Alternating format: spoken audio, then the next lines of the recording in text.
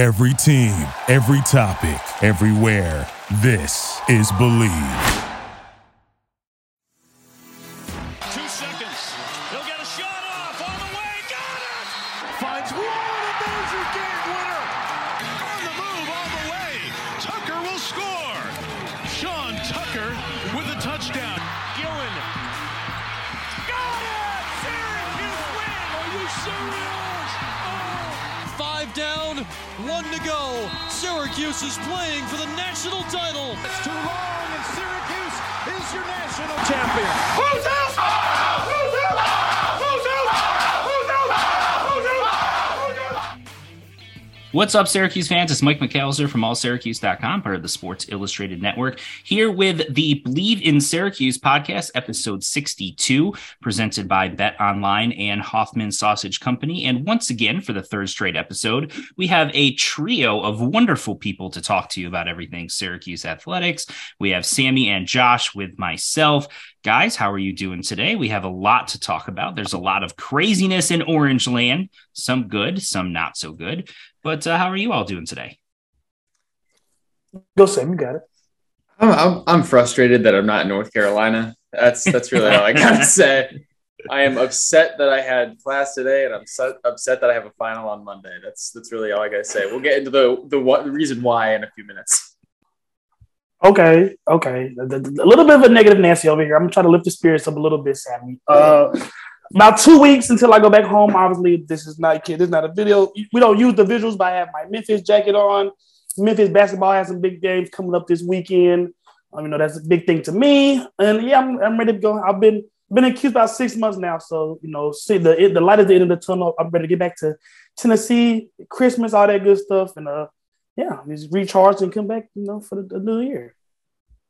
That's good to hear. I think. I understand Sammy's frustration. I had an opportunity in 2016. I think it was I don't remember if it was the 2016 Final Four, 2013 Final Four, one of those two. When Syracuse men's basketball went to the Final Four, I had an opportunity to go cover it. I was all set to go cover it. We won't get into specifics as to why it happened, but my spot to cover it got taken last minute unexpectedly, and I was unable to cover it. So I completely understand the frustration of wanting to be somewhere, thinking you're going to be somewhere, and then it doesn't work out for whatever reason. It's unfortunate, but we move on. First world problems, right? Basketball is back, and BetOnline remains your number one source for all your sports betting needs this season. You'll always find the latest odds, team matchup info, player news, and game trends at BetOnline.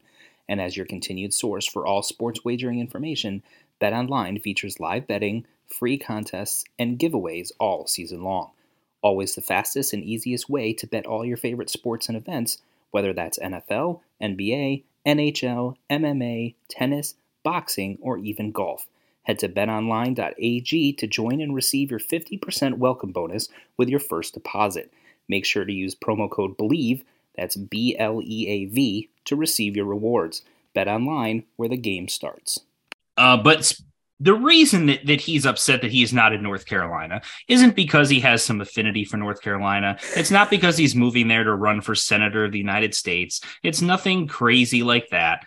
It's because Syracuse men's soccer is playing in Cary, North Carolina, in the Final Four of soccer called the College Cup. And they won 3-2 against Creighton on a goal in the final 6-ish minutes of the game, I believe, if I'm remembering the exact timing correctly. It was a fantastic game. It was extremely entertaining. It was exactly what Sammy said it would be when we discussed this in our previous episode. High scoring, lots of opportunities. You could have had a couple of more goals on each side. More than what they ended up with, but it was a fantastic match. It was back and forth. It was about as good as college soccer gets, and Syracuse gets that late goal to move ahead and holds off Creighton and wins the game, even though Creighton had a couple of opportunities late to try to tie it up. And they advanced to their first ever national championship game. What did you take away from that game, Sammy?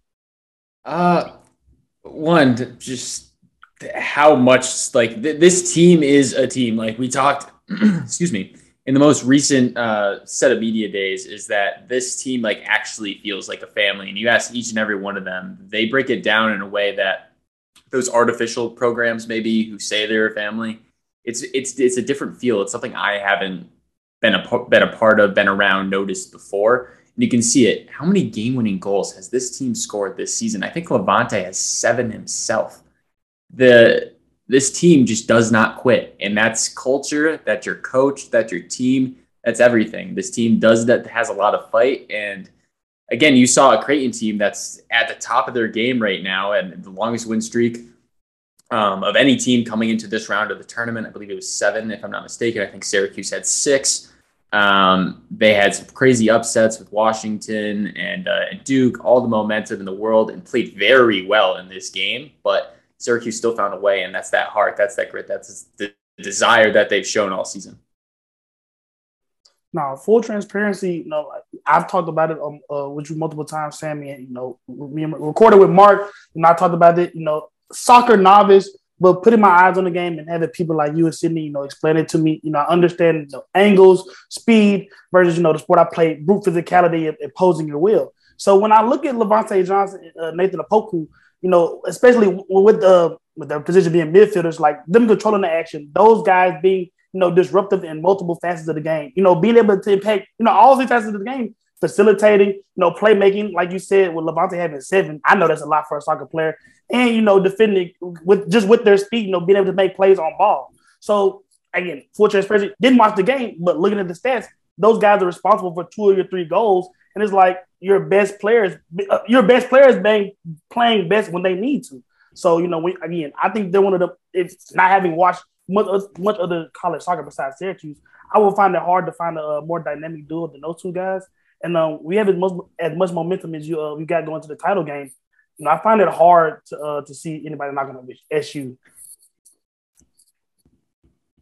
Mike. I muted myself. I know. Novice mistake. I know.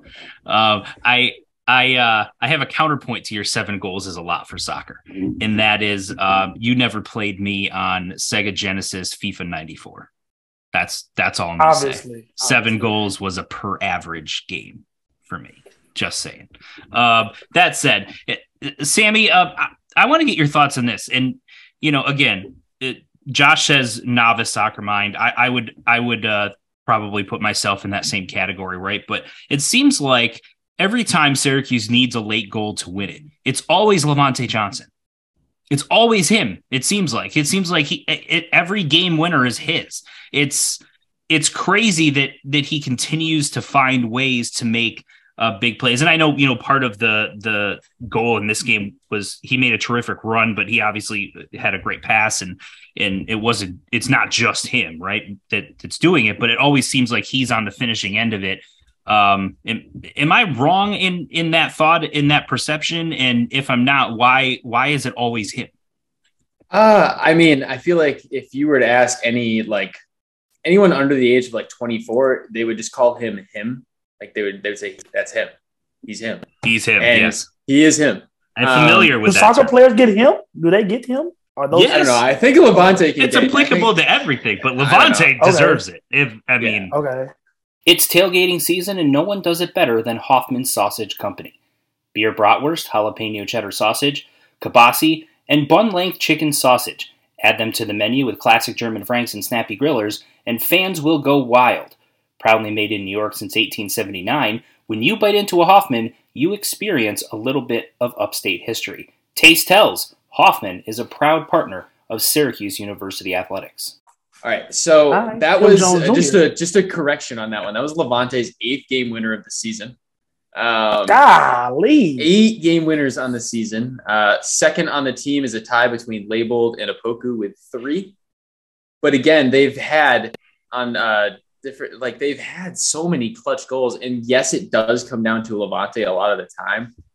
But I think he's kind of the finishing touch. He's that quality you need at the end. And a lot of teams typically won't score those late goals, not because they don't have the midfield, not because they don't have really good strikers, but they don't have the collective ability to connect the two. You need that final bit of quality from your strikers to be able to put the ball in the back of the net and or connect your midfield to your forwards, because sometimes that's the most difficult part. And actually, one thing that Colin Byros does very well is connect that midfield or that back line to your forwards.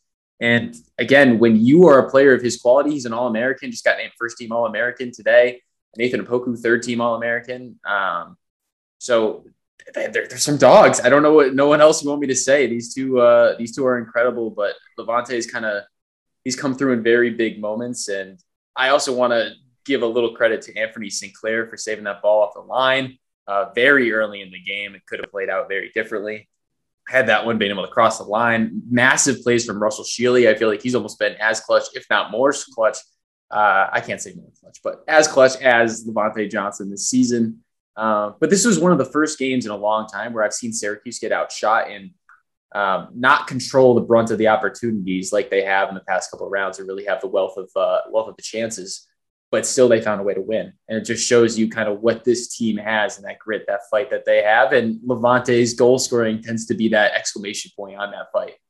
No question. Now, break it down for us in the national championship game. They're either going to have Indiana or Pittsburgh. At last check, Indiana was up 1-0 while we're recording this. Still are up 1-0. What are Syracuse's chances against both teams? Syracuse is probably going to be the favorite going into the matchup either way. But how much of a favorite are they against those teams? And what are your prognostications? Is Syracuse going to be winning its first ever soccer national championship? I haven't doubted them once this year, and they haven't disappointed me once this year. So I'm going to say they're going to win the national title. And it's, again, from witnessing that team culture in the way, if you look at the game-winning goal numbers, it's that intangible, like that fight that just not every program has. And again, when you're in the Final Four, all the teams to a certain extent are going to have this. But out of every team, they've played so many close games this entire tournament, even in the ACC tournament, and they still come out on top. Even during the regular season, they were in these 1-goal, 2-goal games, and they still found a way to go on top. They take on the most prolific offense in the entire country and still outscore them, still hold them to just 2 goals, hold the leading goal scorer to just 1, and it was a very early goal from Duncan McGuire in that second half. But against either of these sides, I take Syracuse. I think Pitt, in my opinion, would be a tougher matchup just because I think they have a little bit more creativity on the attack. But again, it's maybe more because I've been exposed to ACC soccer all season, so I've been kind of keeping my eye on them a little bit more. But Indiana's a challenge, less because of maybe what this squad is, but more because of their head coach and the fact that they have a team and a program that is built on winning. Second most national championships of any team in the entire country. I believe they're at 8, second to St. Louis, who has 10. So you're going up against a pedigree, a class organization, a program in Division I soccer. If you get Indiana, and again, they're up 1-0. So it's looking like that, but again, full half of soccer, anything can change. And then Pitt's one of those teams that for me has been maybe a little underwhelming, underperforming in terms of just securing the results they should secure. In a lot of their games during the regular season, ACC tournament. I pointed to that UVA game before, but that loss to UVA before they were about to play Syracuse was an inexplicable loss. It was just because they gave up an early goal. UVA was able to pack it in and just prevent them from scoring. But I think this Pitt team, especially when they're playing confident, when they can get those guys going forward and get those chances, they're a very dangerous team. But regardless, I don't think anyone's as dangerous as what Syracuse has to offer, what Levante and Opoku offer up front, what that midfield has to offer with Anthony, with Baselli, Byros, Kaczewski, all of them. Leibold's my favorite player, I think, that I've gotten to watch. But I actually got a message from one of my friends who watched Syracuse for the first time today and started comparing Opoku to Rafael Leao from AC Milan, which is a pretty stout comparison. I don't think Opoku would be offended by that one at all. But again, I'm coming back a little bit too to the defense wins championships. Syracuse was able to play with their defense, stop a ton of opportunities, and create their opportunities out of the back from their defense. And it comes down to Curdy with a huge goal. It comes down to the guys like Olu, like Abdi. Honestly, 2 of the funniest guys I've ever talked to. But 2 guys that are athletic, they can control that wing. And they were also able to adapt when Syracuse had to move to more of a back 4 because of the chances that Pitt was creating. So I don't see any reason why Syracuse won't be hoisting a cup on Monday and why I won't be extra sad that I'm not there. Well, before we get to football, because there is obviously a ton to get to with Syracuse football, I just want to add this little note. You hear oftentimes almost every sport, when you start getting in the postseason and a team's making a run, it's the team of destiny, right? And certain teams get you get a certain vibe around them, that this team just finds ways to win, and it almost doesn't matter what gets thrown at them. They just figure out a way to win. I'll do a comparison to my team, the Philadelphia Eagles in 2017. They lost their starting quarterback, who was the leading candidate for the NFL MVP at the time. And they throw their backup in, they kind of change how they play and figure out ways to win games and end up winning the Super Bowl. Now, obviously, Syracuse doesn't have the same injury type of issues, but the comparison in terms of a team of destiny still fits. And you see that in a lot of sports. This kind of feels the same way. So we'll see if they're able to put the finishing touches on that. Monday night, I believe, is when that takes place. And I think it's on ESPNU. It'll be broadcast. So I think it deserves an upgrade, but I believe you're right. It does. The Final Four of anything, I think, should be ESPN, ESPN2, something. And it's not like these games aren't entertaining, right? You don't have 0-0 games that are going into penalty kicks every single game. I mean, you've got goals, you have action. It's fast paced. They don't sit around at midfield and pass the ball back and forth. I mean, it's nonstop all game. It's very entertaining to watch. Yeah, 2 final points. The first one being, did you either of you guys get a chance to see the women's championship that was this past week? I did not watch the Final Four. I watched women's college soccer during the regular season when Syracuse was playing, but I did not watch the NCAA tournament. Within the final minute, game tying goal from UCLA to send it into extra time, make it, I believe it was 2-2. For UNC, they had a player score a brace. And in overtime, UCLA, after being behind for almost the entire game, ended up winning it and winning a national title. That was an electric game, a crazy final goal to push it into overtime. And the second point was that Indiana just scored. It's 2-0 with 17 seconds before halftime. So it's looking like Orange and Hoosiers. Yes, sir. The last time they squared off in a national championship, well, we won't go there. Different sport. It's a sore subject in Central New York. So, but let's transition to the other football. What a day Thursday was, huh? What a day! I mean, understatement. Just I'm just thinking it's going to be a normal day, getting some work done, hanging out. And then the Tony White news drops, right? Tony White is off to Nebraska to be their defensive coordinator. Okay, so you deal with that, and you're right about that. And you're trying to figure out who's going to be his replacement. And you figure out it's Nick Monroe as the interim, and he's going to call plays during the Pinstripe Bowl. And how is this going to affect recruiting? And, kind of looking at all of those types of things. And then, you think the day is over. That was huge news, obviously, dominated all of the local talk. And it's kind of late at night. I put my son to bed. My wife goes up to bed a little bit early, and I'm just playing Nintendo Switch, relaxing, right? Playing video games. And then all of a sudden my phone starts blowing up because Robert and I has also left. The offensive coordinator. He is now going to be not just leaving, but he's going in your same conference against one of your rivals, or to one of your rivals, I should say, to be the offensive coordinator at NC State. Now, what I wasn't aware of at the time is he actually has some connections to NC State. He's got his sons are living down in North Carolina or attending some of the universities down there and or coaching down there. So from a family perspective, it makes sense why he would want to relocate to the state of North Carolina. But just to start, and then the end of that is that Jason Beck was promoted from quarterbacks coach to offensive coordinator.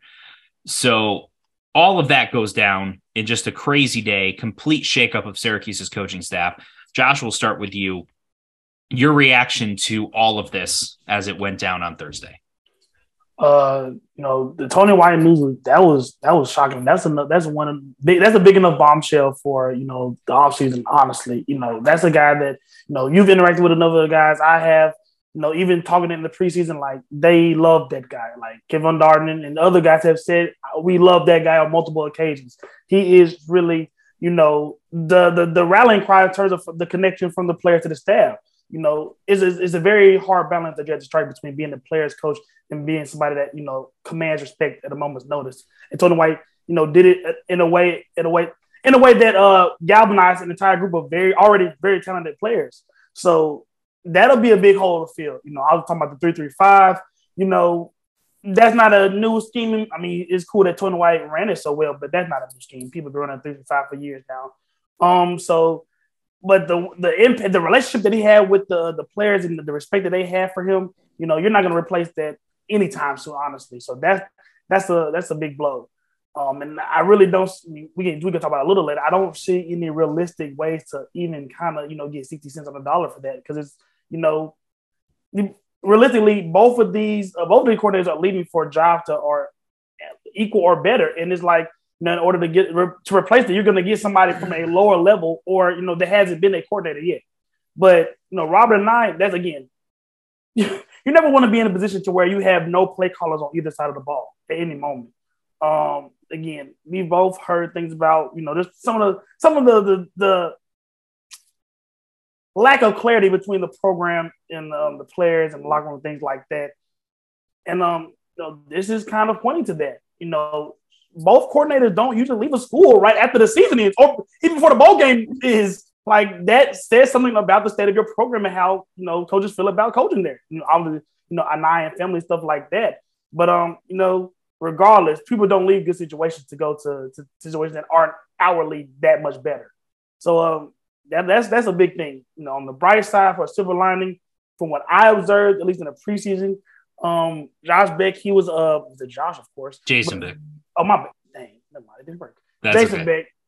He was a lot more hands-on in terms of offense. He's obviously a lot younger than Robert and I, and he was the guy that really I saw a lot doing a lot of stuff with Garrett Shrader and really being like more vocal in terms of play calling. And obviously, age doesn't really matter.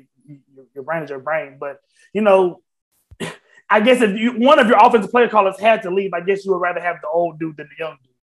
So, not a lot to go off of, but I think that we want to put a positive spin on it. I think Jason Beck was kind of the heart and soul of the offensive play calling strength last year, so I think that him stepping up into a role won't be a big deal. But outside of that, I have nothing. Sammy, your thoughts?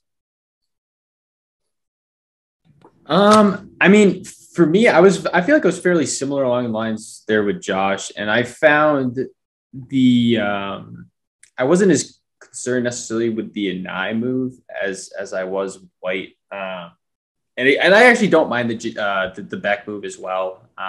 I think it's a good idea to a certain extent in many opportunities if you can to try to promote within, especially if these coordinators are working together, kind of teaching each other things, especially as a younger guy, if you're able to learn from the guy who's there before.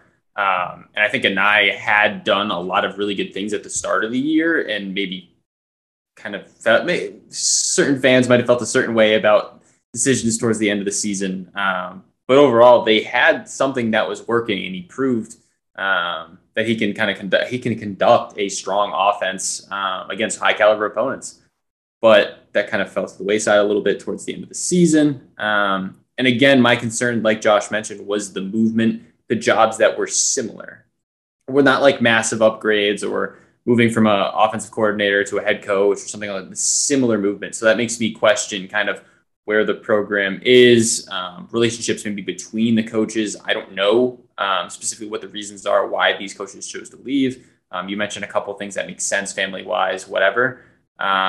But I do question where the program's at in terms of maybe just healthy relationships or a healthy place to work. I understand it's getting cold, and that might be another incentive. But given that both of the coordinators decided to leave, it might be a little bit more than just the weather. True story, actually, as a side note, Syracuse actually offered a transfer wide receiver whose first name is DeColdest. I did see that. That is real life. That happened. Crawford. There is someone named DeColdest, and yes, his last name is Crawford. And then Syracuse, of course, I think they offered him out of high school as well, but they're now offering him as a transfer. Now the marketing opportunities. He already has an NIL deal with an air conditioning company, but if you put him in Central New York, I mean, it's through the roof. Okay, so I'll give some thoughts here. The first on Tony White. I think that's clearly of the two the bigger blow. I don't really think it's all that close. And I think the main reason is look at what Tony White has done in his time at Syracuse. He took a defense that was ranked in the 90s consistently in terms of total defense nationally and put them into the top 20, top 30 for at least the last 2 years and showed marked improvement in year one as well. He's a fantastic coach. There's no ifs, ands, or buts about it. And so when you lose a really good coach who has completely turned around your defense, then that is obviously a blow to your program. Now, my understanding from talking to some people is I don't think this was a money situation. I know he's got a previous relationship with Matt Rule, who's taking over at Nebraska. And ultimately, I think he's trying to find certain stepping stones in order to ultimately become a head coach. I think that's his ultimate goal. And so he thought this move would put him in better position to get the right head coaching job that he wants. But I also know that he's turned down other opportunities to leave since he's been at Syracuse. So I don't think this was strictly I got to get out of Syracuse thing. But I do know that Syracuse did counteroffer to try to keep him. That said, there is a perception that Syracuse does not pay its assistants top dollar compared to high-level programs, high-level Power 5 programs.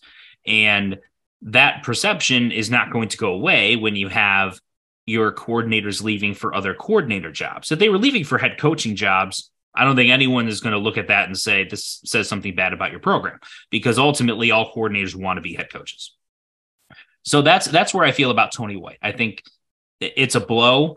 I understand the concern about the program as a result, but it kind of is what it is. And I do know that he did stick around Syracuse longer than he had the opportunities to leave. So with the Robert Anae thing, he wasn't overly active as a recruiter. I know that he and Beck have been tied together for a number of years, but some of the play calling down the stretch of the season, Sammy, as you mentioned, they went through that stretch where, the offense wasn't very good. I understand there were injuries and all of that, but the play calling got very strange, I would say, in certain situations. And, Jason Beck is, I think, the guy that if you had to pick Anae or Beck is younger. He has the reputation of being a really strong recruiter, really good developer of quarterbacks. And he was going to have opportunities to be an offense coordinator somewhere, if not this year, then next year. So you promoting him to offense coordinator allows you to keep a rising star in the coaching community for at least a little bit longer. So ultimately, I think this has the potential to be a better move for your program in the long run if things work out. But to Josh's point, the concern is now you've got guys at both coordinator positions who don't have experience calling plays. And Jason Beck can be a fantastic coach. He can be an amazing coach and a great developer of quarterbacks. And he is those things. He's very highly respected. His stock has risen over the last handful of years with what he's done with quarterbacks at Virginia and Garrett Schrader at Syracuse. But calling plays is a whole different animal.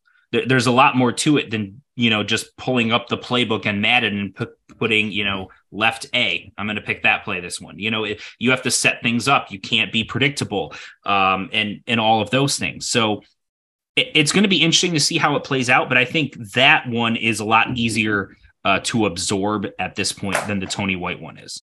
So the next part of this is with Beck as the offense coordinator. And again, I think ultimately it's going to end up being a good thing. And I think he's going to be a future head coach, and he's going to be a really good head coach at some point.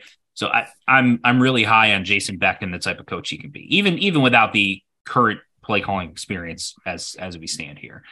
But defensively, I think that's where the concern is, because Dino Babers is an offensive head coach, so he's got a ton of experience as an offensive coach, and so he can help Coach Beck with some of that.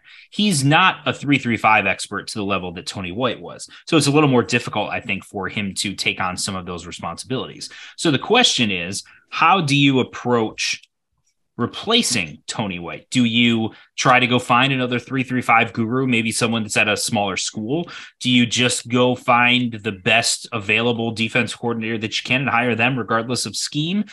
Do you hire from within because you've had assistant coaches who have been there for 2-3 years under Coach White, have learned and maybe are ready at this point? We'll start with you, Josh. If you're Dino Babers, what is your approach to trying to replace Tony White? Because as you said, getting 60 cents back on the dollar, I believe was your quote. Assuming that's the case, how do you try to push that closer to that dollar? What's your approach to this? Like you said, something I just learned. They talk about, all coaches, like you said, all coordinators want to be coaches, and with that experience and upbringing, you develop a certain philosophy. So obviously, Coach Dino is a offensive coach, and like you said, your tendency, your play calling, just your culture will always revolve around based on whether your coach is offensive guy, defensive guy. It's not splitting hairs. So that makes the defensive coordinator position just that much more important. So knowing that, Babers is mainly an offensive guy that, you would need a big pick-me-up from the defensive side of the ball. I would stray more towards find the best defensive mind out there and worry about the fit later. Because, again, the biggest thing with Tony White was his ability to connect with these guys. Once you can connect with your players in a way, again, it's a very delicate line between not being a player's coach and being able to not be a drill sergeant. Once you find that connection, a lot of stuff falls into place quickly. Guys want to play for you. Talented guys want to play for you. Those talented guys start just shining those roles. So once you have this domino effect, it's quickly to see where, unfortunately for SU, a guy like Tony White that may or may not have been super known before he got to SU, quickly looked at as one of the best young minds on the defensive side of the ball. So I will say, the same way that you found Tony White, go out and find another young, talented defensive mind, and don't necessarily glue yourself to the idea that he needs to be a 3-3-5 guy or he needs to look like Tony White in any type of way. So Josh wants someone who, regardless of scheme, can connect with players as kind of one of his most important criteria. So that's me. So I'm going to apply, and we're going to run the first ever 7-2-2 defense. No one's running on us. No one. Wow. That said, Sammy, 500 yards a game in the air. Minor detail. We're going to lead the country in run defense. Minor detail. I'll go for it. You're right. Sammy, if you're Dino Babers, how are you approaching this? If I'm Dino Babers, I'm making Monroe my choice just because of maybe that loyalty that he's been around for so long. He's absorbed so much, and he is as good as he is on the recruiting side of everything, which it does carry a lot of weight.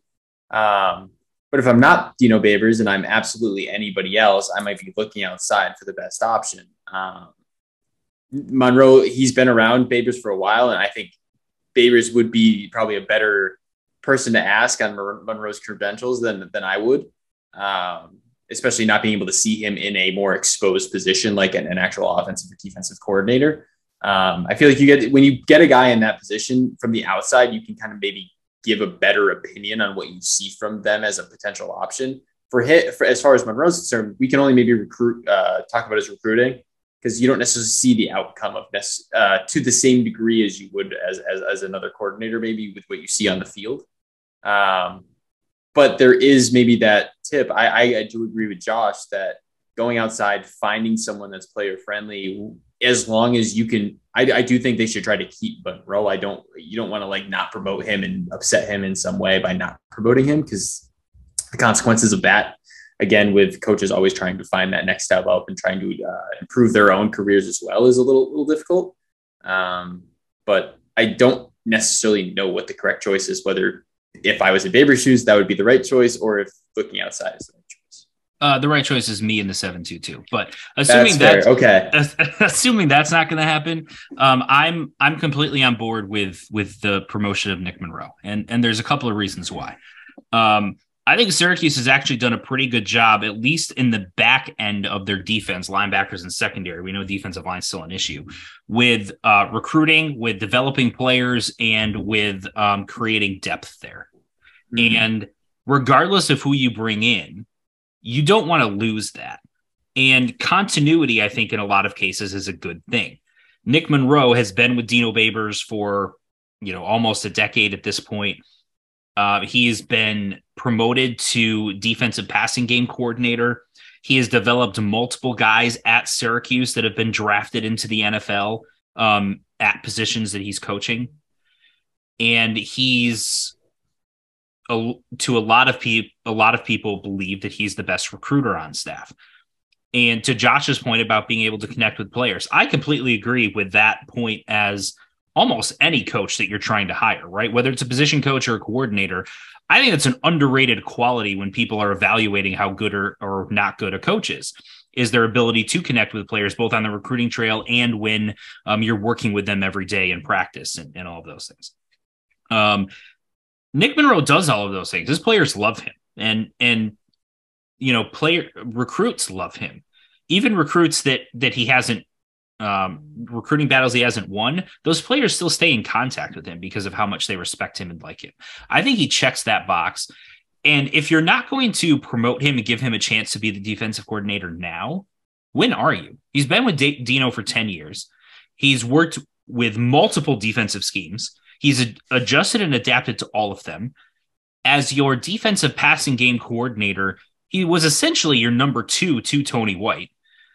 So for continuity's sake, he's earned the right to have this opportunity, all of those things, it seems to make the most sense. And if he was in the same position that he's in now, but was at another school, and you said, hey, that guy, we're going to go bring in and make him a defensive coordinator for the first time, and he was the guy that you hired, and he was from an outside school, but the same resume, I think a lot of people go, oh, there's a young coach. I know he hasn't been defense coordinator before, but look at all the NFL caliber players and all conference caliber players that he's coached. He's been successful everywhere he's been, has a great recruiting track record. This seems to check a lot of boxes. I'm on board with giving this a chance. Well, now you've got that same situation, but he's in your program, has been coaching your system for the last 3 years. And I think if you're worried about a mass exodus to the transfer portal from your current players, this would stem some of that. And I think it would give you the best opportunity to close out your 2023 recruiting class, and especially with transfer targets. I'll make a couple of comments on recruiting. With these coaching changes, the first thought immediately was Lenora Sellers, the quarterback commit that Syracuse has. I believe On3 has him rated as a 4-star. They've got him. I think they have him rated highest of any of the services, but he's a very highly regarded quarterback prospect. South Carolina has really been pushing, trying to get him to flip. So when you lose your offense coordinator, Robert and I, the immediate thought is South Carolina, the SEC school. He's from South Carolina. They're going to have a better opportunity to flip him. But he is tightly tied to Jason Beck.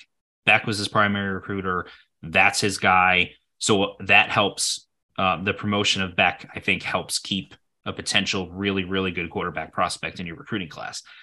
The 3 defensive prospects that they have committed, Zion Moultrie-Goddard, linebacker, Rashard Perry, defensive lineman, and Jaleel Smith, defensive lineman, all from New York State, by the way, all said that they're still signing with Syracuse despite the loss of Tony White, even though they were disappointed that they weren't going to be able to play for him. So those are all good things. But if you want to keep that recruiting continuity, I think Monroe is the guy. That's, if I'm Dino Babers, that's what I do. Because I actually do think he checks some of, not all of, but some of the boxes that Josh lined up, that Josh mentioned. Now, he clearly doesn't with the experience in calling plays and some of those things. But I do think he's a young and up-and-coming coach. I know he has also had opportunities to leave that he has turned down. And He's been extremely loyal to Dino. He's a Central New York guy. You know, he coached at, I think it was Colgate before he came to Syracuse, or before he got on the Dino Babers train with Bowling Green and then Syracuse. He coached at Colgate for a number of years.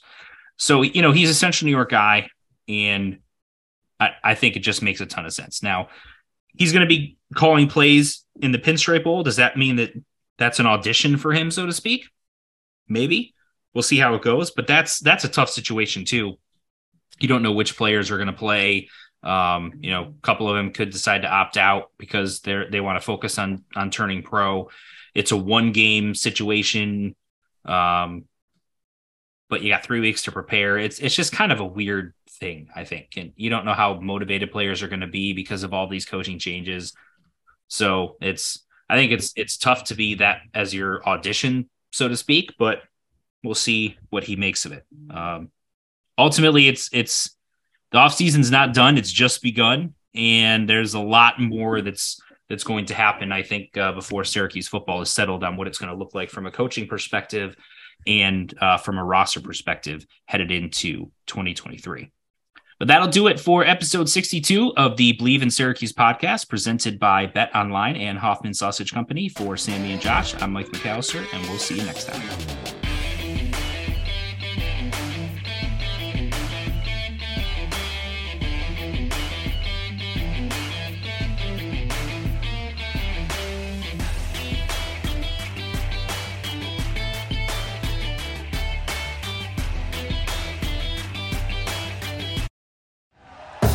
Thank you for listening to Believe.